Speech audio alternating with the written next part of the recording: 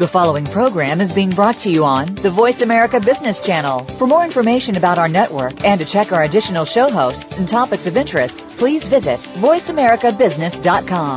The Voice America Talk Radio Network is the worldwide leader in live Internet talk radio. Visit voiceamerica.com. The views and ideas expressed on the following program are strictly those of the host or guests and do not necessarily reflect the views and ideas held by the Voice America Talk Radio Network, its staff, and management.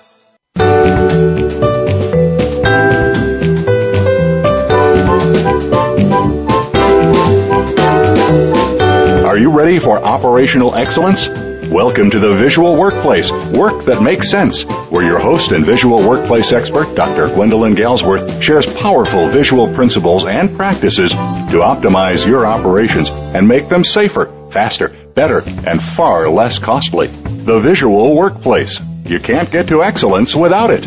Now, here's Dr. Gwendolyn Galsworth. Hi there. Hi, this is Gwendolyn. Welcome to the Visual Workplace.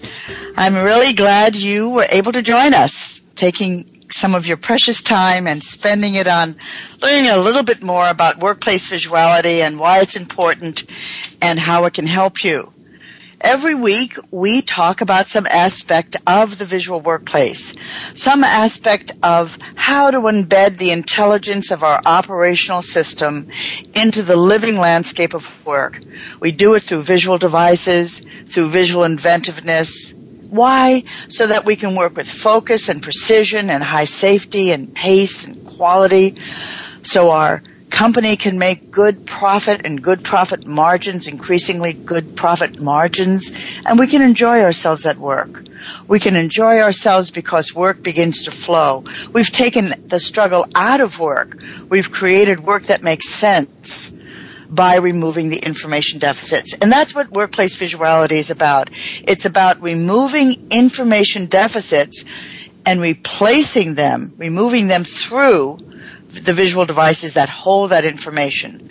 So we have questions, and the questions in a non-visual workplace are answered through the mouth, through reading something, through hand signals, or whatever. In a visual workplace, the answers are embedded. We ask a question once, and we realize there's an information deficit.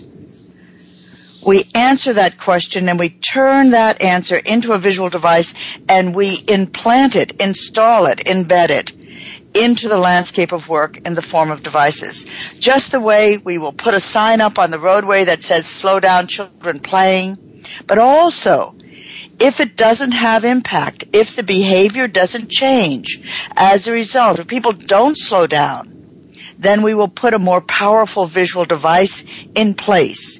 We will take the same message, but put more of an effort on getting the behavior change, getting people to slow down. So we turn the sign that says, "Slow down, children playing," into, for example, a speed bump, which has the same embedded message, "Slow down, children playing," but makes us slow down. Because, you take the first speed bump. If you don't see it, you take it on the fly. But you're ready for the second speed bump. You've slowed down because you want to keep your struts. You don't want your struts to get broken, and you got the message. Your behavior changes. And the whole idea about visuality is that there is a message that is worthy and important to be delivered, and we need to ensure that it is delivered. And as we move up the food chain of visuality, we become more and more certain that the behavior is going to change. We take more and more the element of human will out of the equation. So that at the beginning, when we were on the bottom of the house of visuality, we're in the realm of the visual where, we're in the realm of borders and addresses, what you might call 5S, but I call it the visual where or visual order. And we're doing gross things like putting things in their place. And that's entirely optional. You can completely ignore those borders and addresses, especially if somebody's not looking and you've had a bad day, and put it somewhere else and not put it any special place at all. Put it outside the border. You can exercise your will. No big deal, you had a bad day. Why shouldn't you do something grumpy? But as we begin to encounter issues of quality and issues of safety, we want to control that behavior so that we humans don't have the options of either interpretation or of doing what we feel like it just because we're having a bad day. And we begin to narrow the spectrum of what we can do. We create, instead of a visual indicator that has no power at all, like a sign, we create visual controls, which are structuring in. That is the nature of a control. They structure in. They control behavior through volume, through quantity, through structure. And we get more tightly aligned. And on the higher levels, especially around quality, we take human will away in 100% and we create Poka-yoke devices or visual guarantees, where we are controlling behavior on the attribute level. I like to say we are controlling cause. We are mastering cause on the attribute level. Human will has nothing to do with it. When you're putting a credit card into the machine that's going to give you gas, there's only one way. You can will it any other way you want, but if you want the gas, you're going to put it in the right way.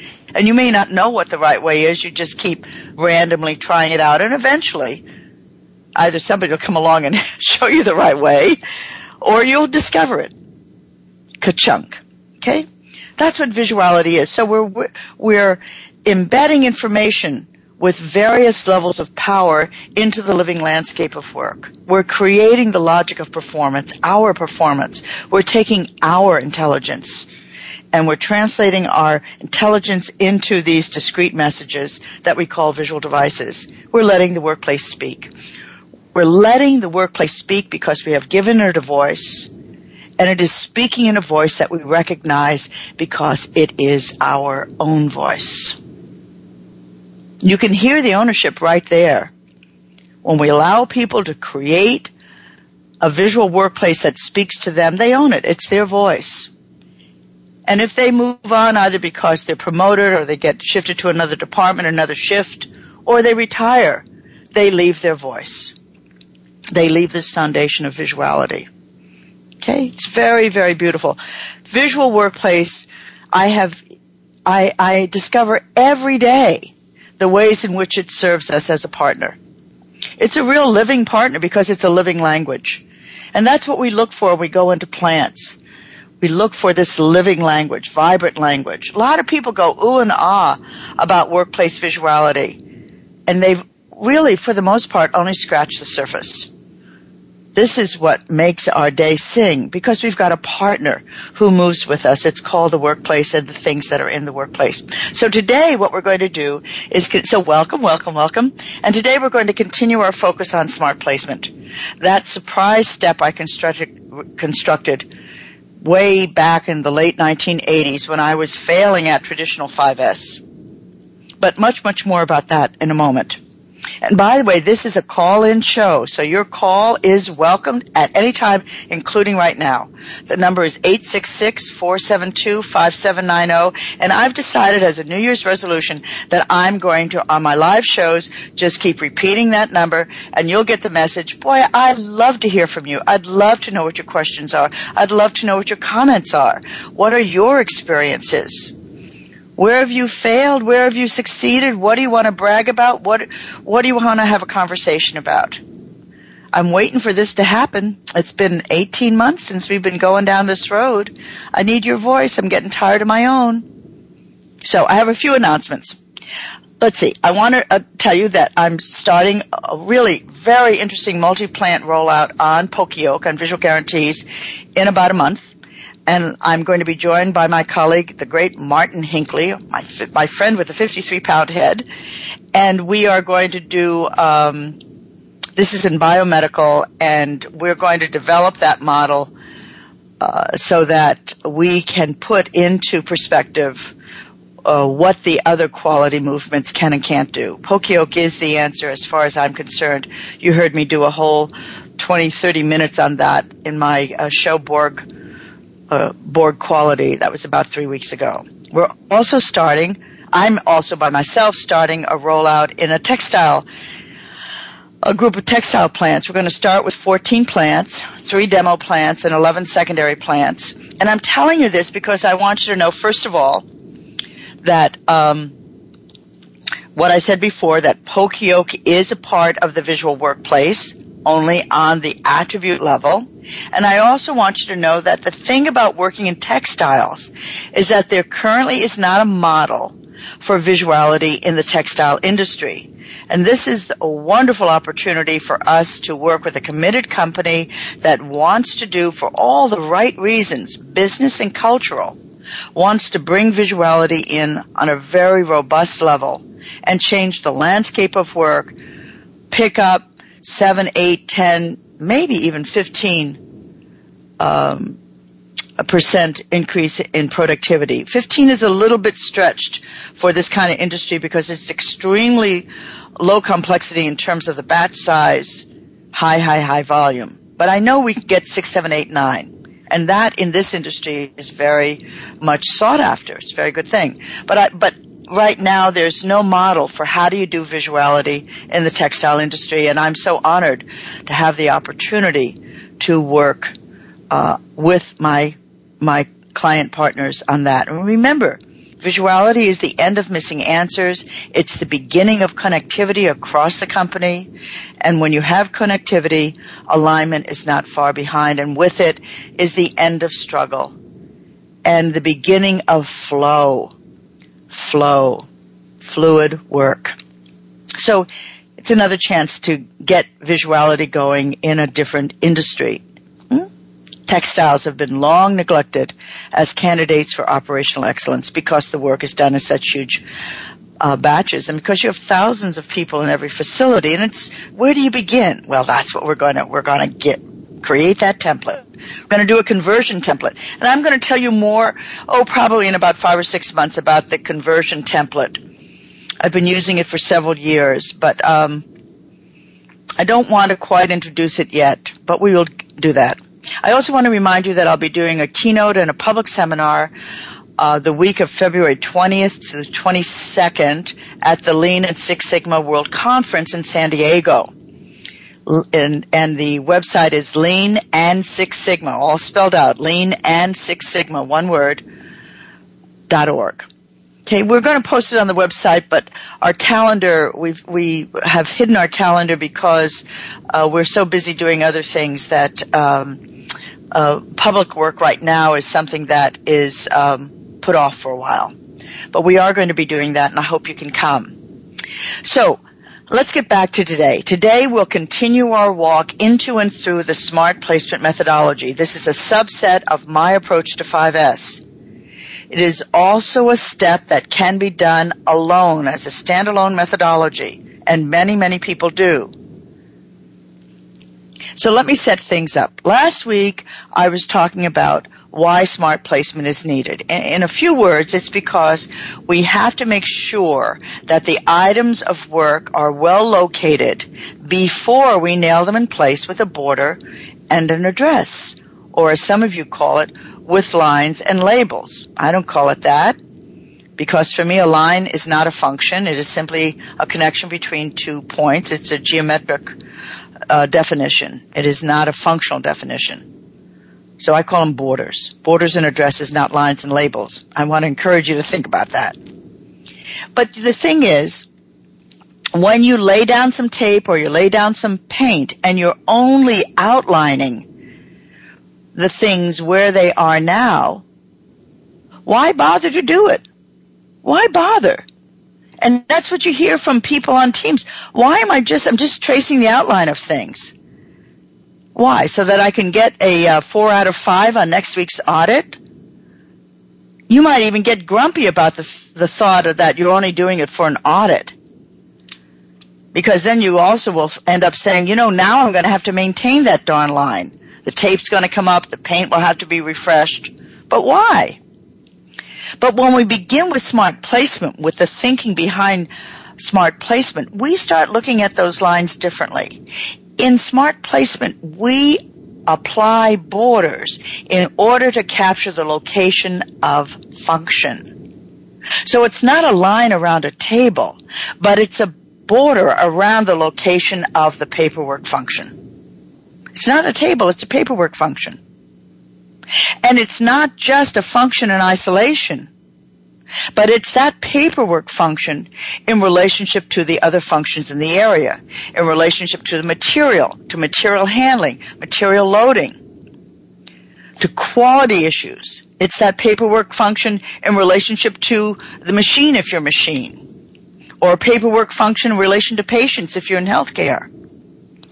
So we are identifying the things of the workplace in smart placement as functions, and then we're developing a relationship between those functions so that we have that connectivity, and we try to bring that relationship as close together as possible. We're trying to create an environment that triggers the least amount of the motion called walking, or even transportation. So motion is still moving without working, which you've heard me talk about many times before. That's the enemy, name of the enemy in the visual workplace. We are using smart placement to attack motion, the motion that is triggered by the random, or if you will, unintentional, unconscious placement of the things at work, of the material, of the benches, of the tools, of the parts, of the charts, of the supplies. We make it very conscious, very intentional. And today we're going to learn about 2 maps that will help us do so, will help us find that function and find that relationship. 2 maps. The first map is called the What Is map, and I think we'll be able to get through that today. It's pretty simple, but I want to make some points. And the Could Be map, we may get lucky and be able to nail that one as well. So please come back after the break. We'll say more, and we'll carry on with this. This is a little mini conversation, a little teaching on smart placement. We want to give you the technology of this so that you have enough in these shows to go out and do it yourself. We want you to do it. You don't need to buy my book. You just have to learn how to do it. And so that's what is happening in this show. And in the next, and probably 2 more after that. See you in a minute.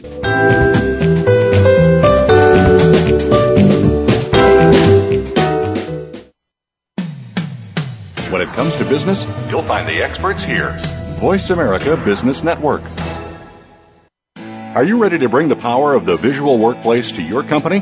Gwendolyn Galsworth, visual workplace expert and award-winning author, is available to help you harness and maximize that power. With nearly 30 years of hands-on experience, Dr. Galsworth shows you how through in-house seminars, site assessments, total company conversions, keynotes, coaching, and consulting. Learn about visuality through our books, DVDs, on-demand webinars, Visual Edge learning packages, and a host of other teaching materials.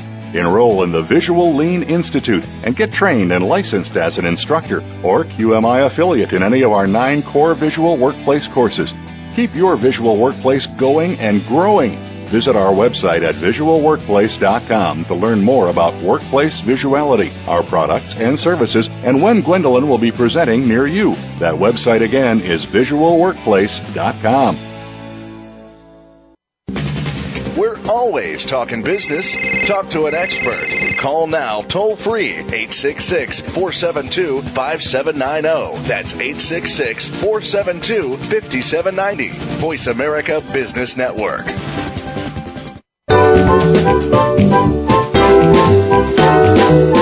You're listening to The Visual Workplace, Work That Makes Sense, with Dr. Gwendolyn Galsworth. If you have a question or comment about today's program, please call 1-866-472-5790. That's toll free, 1-866-472-5790. Or send an email to radio@visualworkplace.com. Now, back to the program.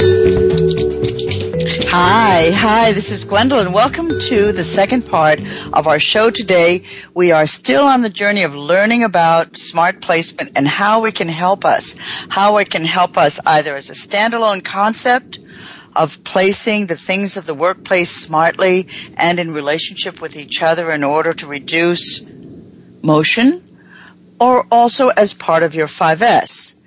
Let me say something about 5S and why I decided to do this. Why I didn't really decide. It was clear to me that I needed to do this step. So back in the 1980s, I began 83, 84 with 5S when I was doing a lot of the then traditional Japanese 5S work. the usual translation, sort,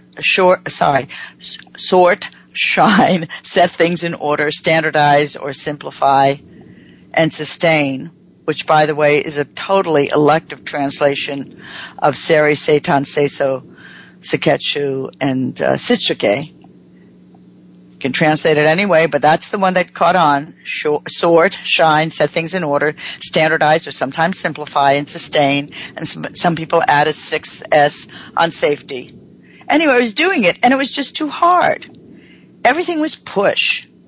Me pushing teams to undertake this work, a lot of grumbling, no lift, nothing inspiring, nothing exciting. Nothing unexpected ever happened. It was as dull as dirt. I hated it as much as anyone I was teaching. There was nothing but push. There was no pull. There was no pulling knowledge from me, pulling me into a greater discovery. There was no pull at all. I felt a failure, and the teams that worked with me, they felt bored. But it was a required activity. I was getting paid, and their paycheck depended on their getting on board. They needed to obey. It was a corporate initiative. It was a plant-wide initiative. Jim Womack said it was the first step, and it is, of the journey to excellence. But it just wasn't much fun to dump the junk. There was no fun in dumping the junk and shining things up. And when it came to the lines and labels part, the stuff that I now call borders and addresses, it just seemed plain dumb. Why do I have to put a line around a phone? Many people said. And then a heartbeat later, when we got to the labels part, why do I have to call a phone a phone? I know it's a phone and everybody else knows it's a phone. And people just withdrew. They had to show up, but they weren't engaged. And the thing is, the Japanese don't do 5S the way we do. They don't do it the way we want to do 5S as a way of employee engagement and employee development. They don't do it as a thinking exercise. They just do it. By rote, the way one brushes one's teeth. It is needed, it is known, it is done. 5S done in this way aligns perfectly with the Japanese social and work culture, with the Japanese mindset. There's no criticism on either side of the ocean here. Order, orderliness, no clutter, Japan. Japan, an overpopulated island with the most expensive square foot real estate in the world. Because real estate is such a premium. Why shouldn't that value be brought into the factory? People understood it. So they put and kept things in order. It's a perfect match. And there was no need, and in Japan there is no need to reach more. To reach for more in your 5S, in their 5S. There's no need to reach for more in that 5S. It's a foundation, it's needed, and it's enough. No need to use it as a vehicle of creating employee involvement. The great companies of Japan use a dozen other vehicles for that, including one-on-one coaching, kata. But when 5S came to the West, especially in the U.S., where there are huge tracts of unpopulated land in every direction, where we barely notice the ratio of person to land, 5S was not exactly natural. It was a bit artificial and, even odd. But more than odd, it seemed an artificial construct. It seemed synthetic and contrived. There was only for us, and I spent 20 years doing this stuff. I spent about 10 years failing at it. It had only the barest of underlying logic. Why am I putting a line around a phone and calling it a phone? And I think that is one of the reasons why 5S was translated from the Japanese so, how shall I put it, creatively, why people inserted things like standardize and simplify into the 5S, because they wanted to get more out of it. It is not in the Japanese 5S. Seri, Seitan, Seiso, Seketsu, and Shitsuke, no part of that means standardize or simplify.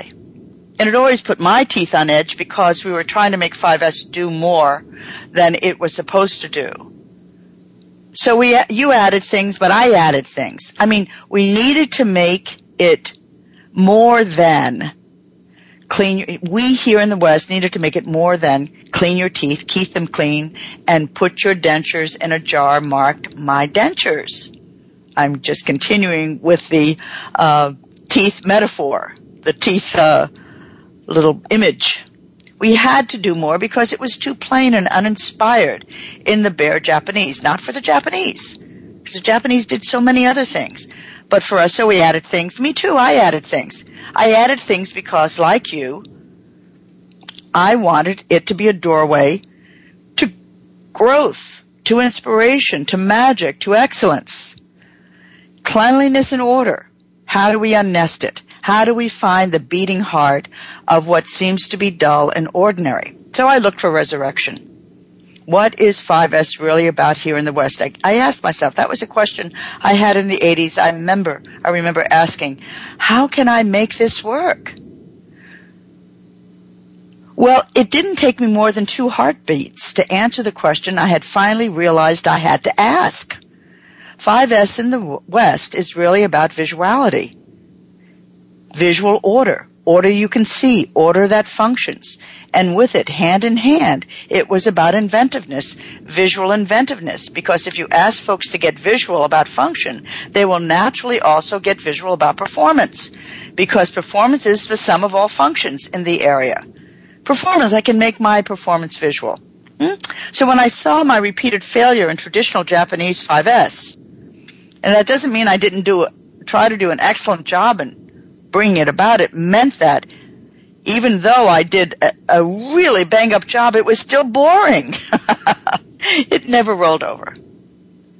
The application didn't have enough internal juiciness to be anything other than just plain what it was. 5 S's. So I noticed that, and I began to poke around.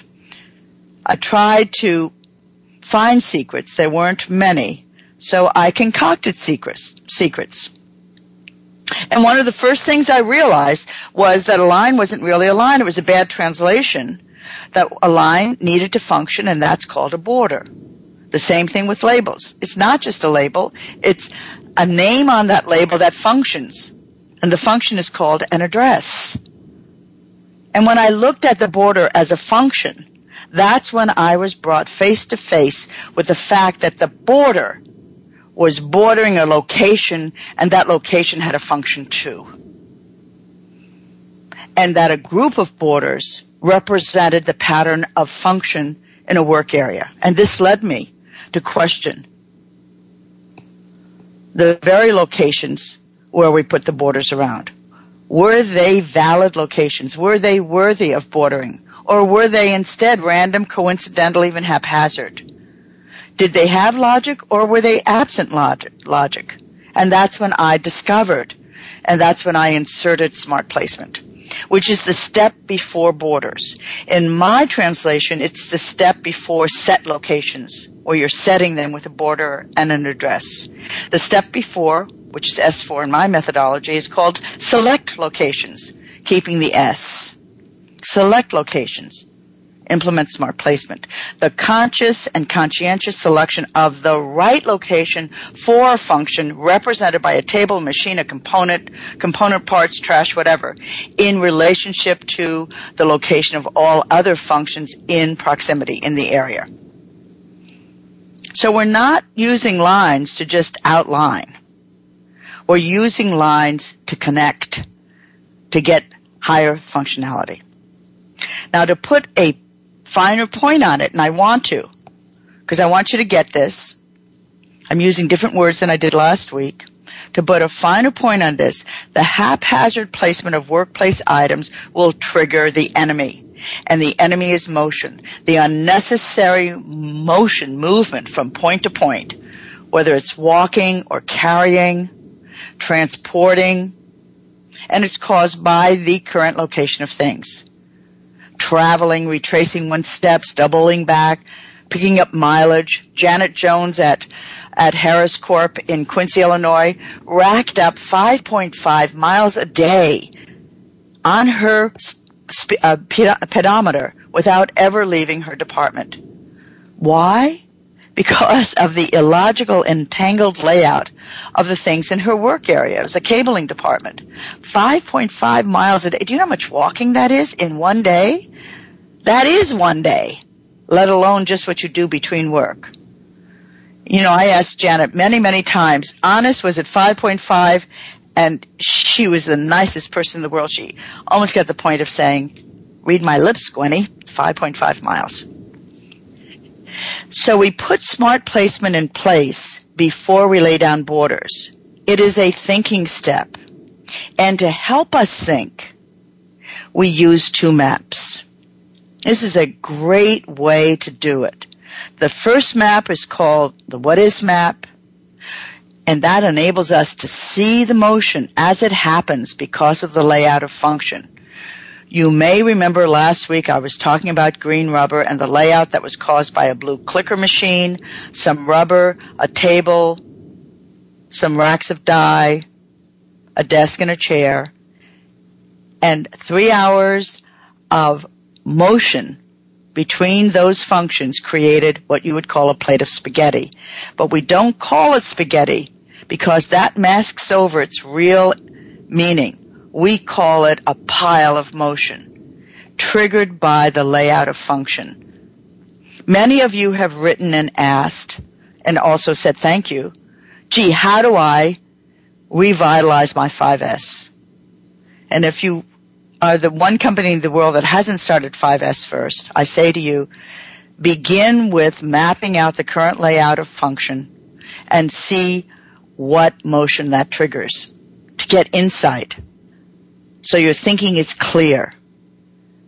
So I'm going to walk you through, after the next break, which is coming up in just a few seconds, I'm going to walk you through the first map, and maybe I'll get to the second map. The second map will definitely flow over until next week because I've got to walk you through some people items, some messy people items. So I'll see you in a minute. This is Gwendolyn Galsworth. I'll be here when you get back.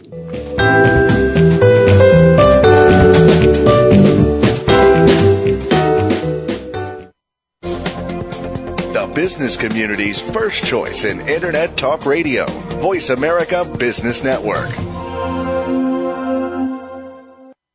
Are you ready to bring the power of the visual workplace to your company? Gwendolyn Galsworth, visual workplace expert and award-winning author, is available to help you harness and maximize that power. With nearly 30 years of hands-on experience, Dr. Galsworth shows you how through in-house seminars, site assessments, total company conversions, keynotes, coaching, and consulting. Learn about visuality through our books, DVDs, on-demand webinars, Visual Edge learning packages, and a host of other teaching materials. Enroll in the Visual Lean Institute and get trained and licensed as an instructor or QMI affiliate in any of our 9 core visual workplace courses. Keep your visual workplace going and growing. Visit our website at visualworkplace.com to learn more about workplace visuality, our products and services, and when Gwendolyn will be presenting near you. That website again is visualworkplace.com. Voice America Business Network, the bottom line in business.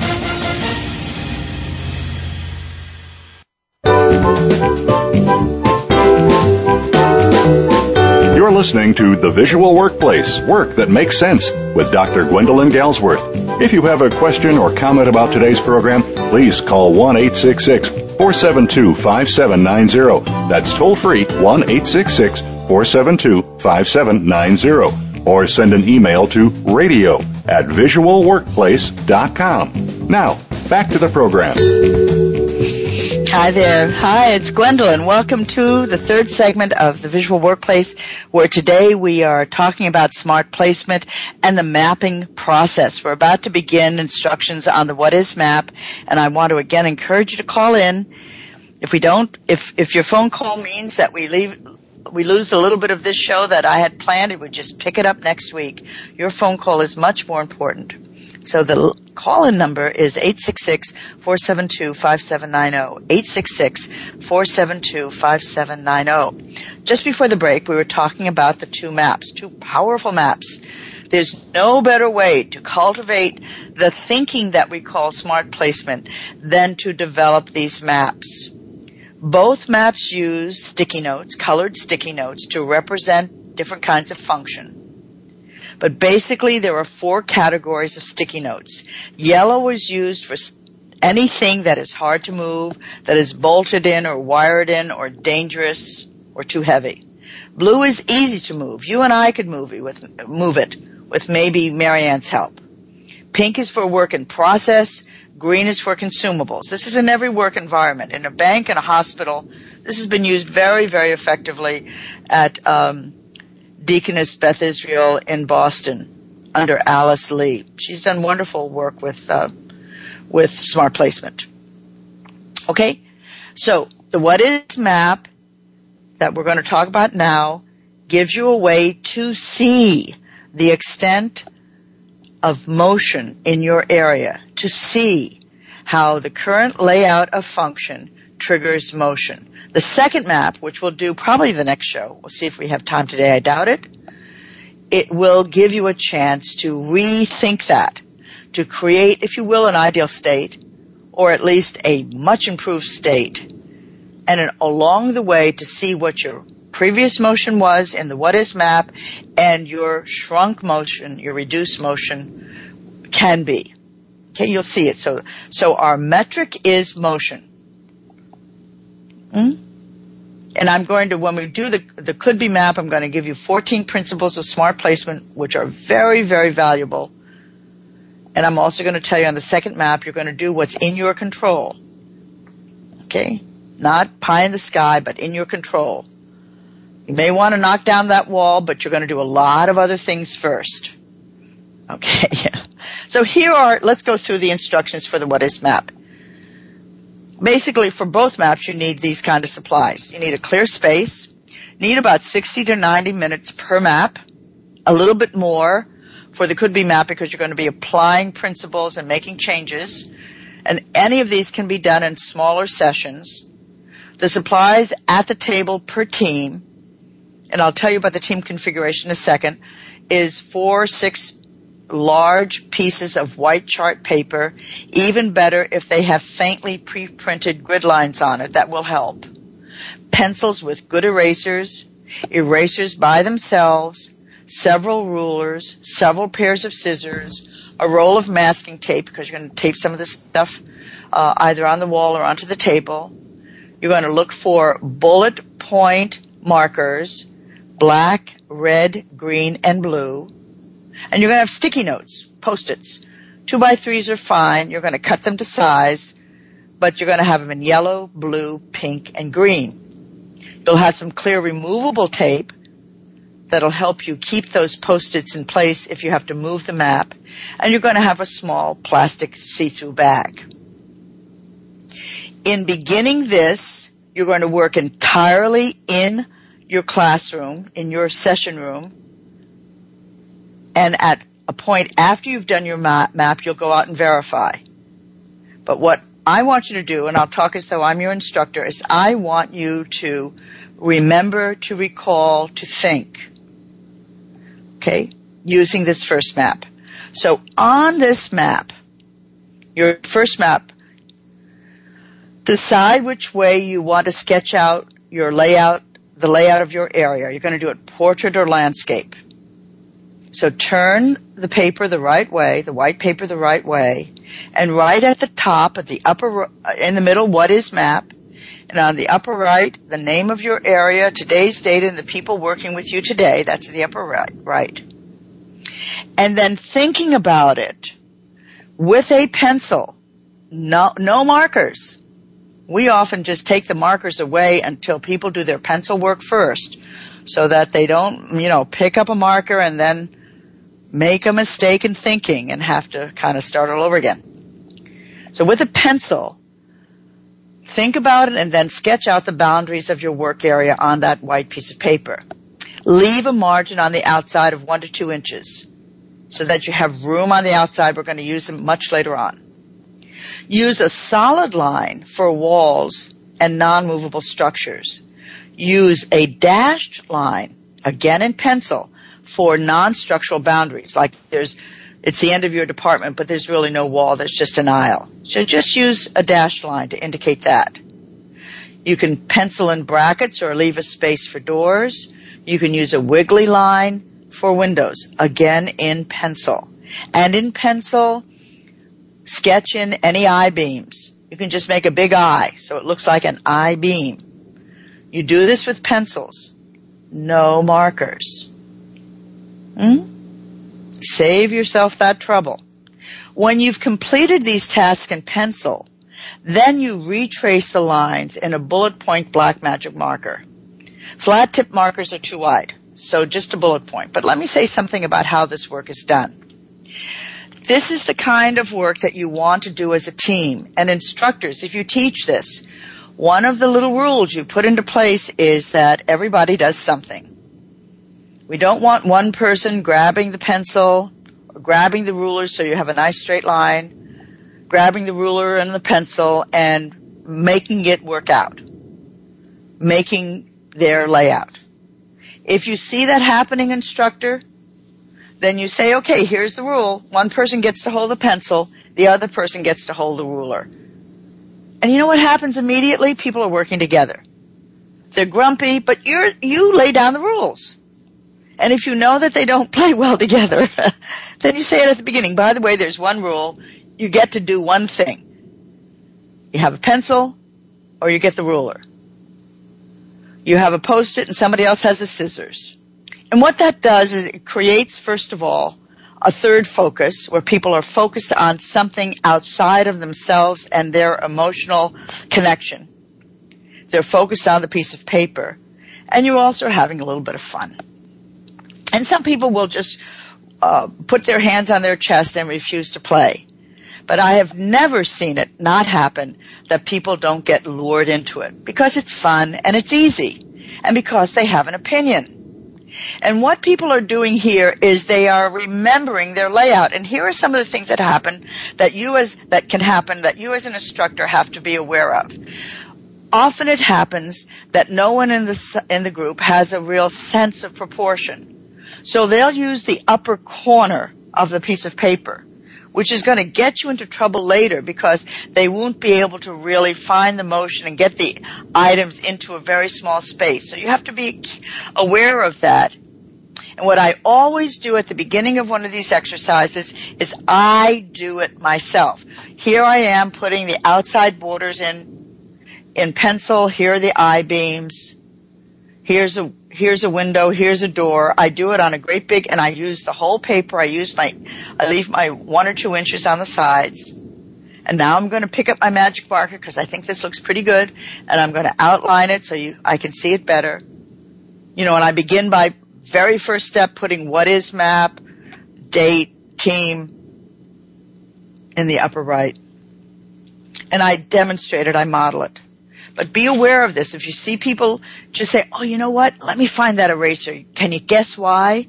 And somebody will say, because we're not using enough of the paper. Yeah, it's really going to bite you later. So let's use the whole paper. Maybe you really ought to think about changing the direction because your department is really long and skinny. And they work it out. And you let people take their time, instructors.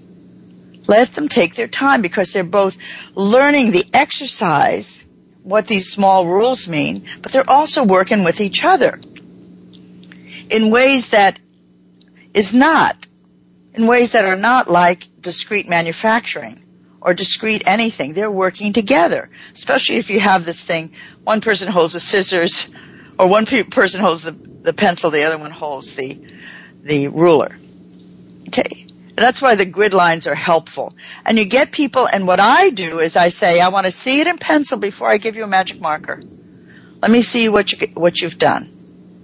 I'll usually have 2 or 3 coaches in the room if I've got 5 or 6 groups because this is really labor intensive and I want people to have success. I want them to feel safe and I want them to feel the success of these simple tasks. That will pay off big time when I start asking them to think and to change their thinking. So I want the feeling in the room to be really soft and safe, psychologically safe, certainly physically safe. So you do everything in pencil. When you complete that task, you retrace your pencil lines in a bullet point black marker. Now, I'm going to say this to you. The next step is to do that again in preparation for the second map. You're going to need a map that is identical. The could-be map starts identical to the first one, and the most efficient way that I've learned over the years to do this is to do the second map immediately following the steps that change the map. So immediately now, when you've completed the step of making your what is map with the black outline, you take a second piece of paper of the same size, you put the could-be map on top, your area's name, the date, team members, and you tape that to the table. And you tape your what is map to the table, your first map. You tape it to the table so it holds still, and you lay your clean paper on top of it. This is the fastest way to do it, and teams get it really quickly, and they trace the outline of the map that's underneath. And when they've got that right, then they do that in black magic marker, and then they set it to the side. They use their tape to put it on the wall. They're going to be bringing it forward in a moment. We're going to be doing that, preparing the maps, doing the what is map, and as soon as we've got that in place, then doing its corollary in the could-be maps. And you just keep playing those together. The next step is to take the sticky notes. And the sticky notes are in the three colors. Yellow for hard to move, and I always make a little legend so people get this. Yellow for hard to move, for items that are too heavy or dangerous to move, or bolted down, recessed, wired in. Blue for easy to move. You and a buddy can handle it. And this includes your waste paper baskets and chairs and some desks. If you're a union shop, then you know you have to follow the labor rules, of course. Pink is for your WIP. Raw material, parts, orders, assemblies, finished goods, whatever WIP is. And if you're in healthcare, you got to sort that out. Just get your definitions right. And green is for consumables, packing supplies. If you're in manufacturing, drill bits, lubricants, etc. Okay? You find the color, and you cut your sticky notes to the specific shape of things. If the thing is round, you cut it round. If the thing is long and wide, you might use two notes. You cut them to the shape. And you try to get them to scale, proportional, if you can. And when you've done that, you write the name of each item on each note. And you're very specific. CNC machine 3, tool cabinet 46, J190 parts, pink for WIP, cardboard boxes, green for consumables. And then you place each sticky note on the map, on the what is map, exactly where that item is today, right now in your area as you remember it. So I'm going to continue with these instructions. And for those of you who are here on a more conceptual level, we have to go through this just in case people want to do this exercise. We will do many, many conceptual riffs over the next 2 or 3 shows as we go through principles. But we first have to get our maps in place because our map is where we're going to apply the principles. So be patient as we go through this procedure. It's important. This is the kind of techie part of it, paper and sticky notes. Please come back in a minute. We'll complete the mapping, and then next week we'll talk about applying principles. We'll first do the what is map and map out our motion, and then we'll start changing it by applying the principles of smart placement. I promise you will find this very interesting. I find it interesting, and I've been doing it for 20 years. See you in a minute.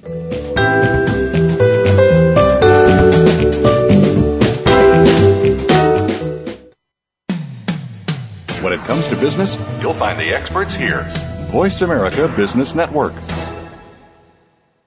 Are you ready to bring the power of the visual workplace to your company? Gwendolyn Galsworth, visual workplace expert and award-winning author, is available to help you harness and maximize that power. With nearly 30 years of hands-on experience, Dr. Galsworth shows you how through in-house seminars, site assessments, total company conversions, keynotes, coaching, and consulting. Learn about visuality through our books, DVDs, on-demand webinars, Visual Edge learning packages, and a host of other teaching materials.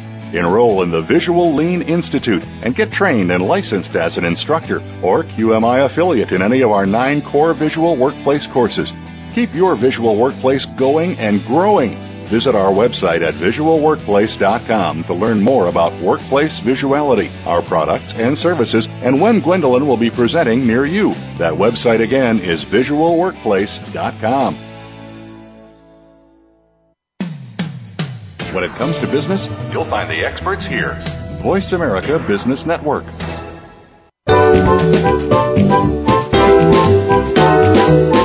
You're listening to The Visual Workplace, Work That Makes Sense, with Dr. Gwendolyn Galsworth. If you have a question or comment about today's program, please call 1-866-472-5790. That's toll free, 1-866-472-5790. Or send an email to radio@visualworkplace.com. Now, back to the program.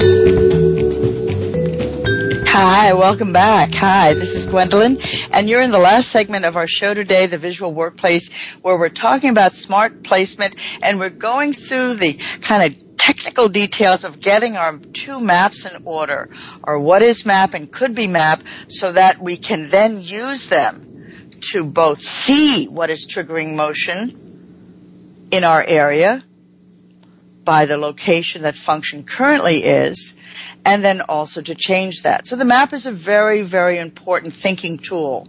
And we were at the point just before the break of getting our sticky notes in order along the 3 lines. Yellow for hard to move, blue for easy to move, pink for WIP or whatever WIP equivalent is in your work setting, and green for consumables. We have put the outline of our department with solid lines for solid walls, dashed lines for porous walls or no walls at all, some kind of aisleway. We have put in the structural elements that can't be moved, for example, sinks and overhead ventilation and I-beams. And then we put down our sticky notes. The sticky notes are cut to size and to the proportion, the shapes that fit more or less into the outline that we have made, first in pencil and then in black marker. And now we're going to lay down those notes in as close to the right location as we can remember. When we do that for the what is map, while people are in the production mode, we say, let's also do the same for the could be map. Let's make a duplicate set of sticky notes. Because we made the second map, it's up on the wall, it has the same outline, we're going to populate it identically. And even though we're not going to use that map for another hour or 2, we're going to use this production mode to get it ready. So we make a second set of sticky notes. We do the same thing. We can lay the what is map underneath, taping it down so it doesn't move, and we can lay the other map on top and put the sticky notes, or we can lay it side by side. It doesn't matter, but it's done quickly.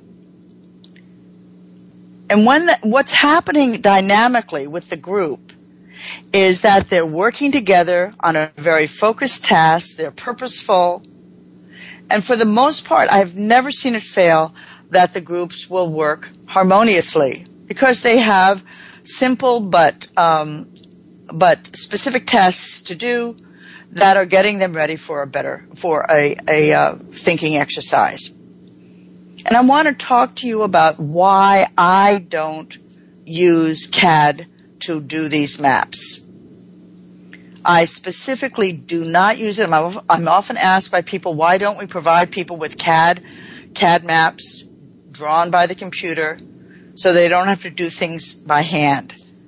Think of all the time that could be saved and all the bother.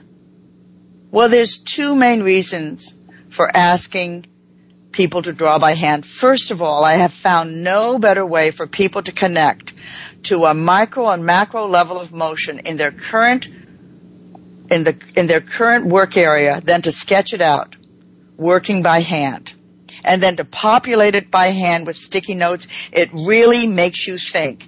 If some engineer has done it, you just take it and you start moving things around, and so what?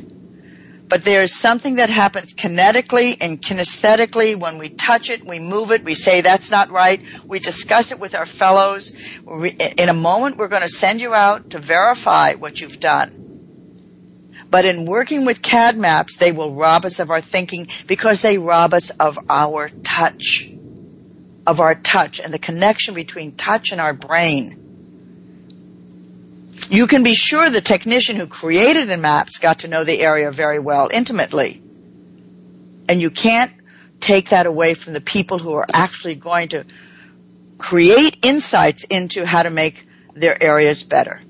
So you do it from scratch. In addition, so you get deeper insights. The second thing is it smooths out the working relationship between people. In creating these maps from scratch, in the training room, it's sometimes called a normalizing activity. It's a way for everyone to contribute equally with a high promise of success. There's very little failure here. You're making a map of something you already know. You're cutting Post-its. The focus is outward, not directly on each other. If the culture in a given work area is a bit touchy, doing the maps together is a very good way for better teaming, and it's also a lot of fun. So this is about all we can do this week. We're going to pick up the completion of the What Is map next week. Some of you understand very well how important this is and how useful it is. But for those of you who are kind of on the edge thinking, why is she spending so much time on this? It's because it's an exercise that I have been wildly successful at over more than 20 years, and that our licensees and the people who work with us, if they do this exercise right, it is a breakthrough in redesigning through operators the workplace, not just the relayout of the machines, but in fact, of all of the pieces in between. It's extremely, extremely valuable. So today we went over the rationale behind smart placement. We started our What Is map. We're making our Could Be map, the second map, in parallel. We won't be using that for an hour or two, but it's getting ready, so it'll be ready when we're ready. And you know what? We're going to pick up this exciting episode next week. We'll continue, and you'll wait until you see what happens next. Okay? Please call in, email, give me your complaints about not using CAD, and we'll have another lively show. I hope you join us. This is important, and I'm so glad to be presenting this to you. So, this is the Visual Workplace. I'm Gwendolyn Galsworth, and I'm now signing off. Hasta luego.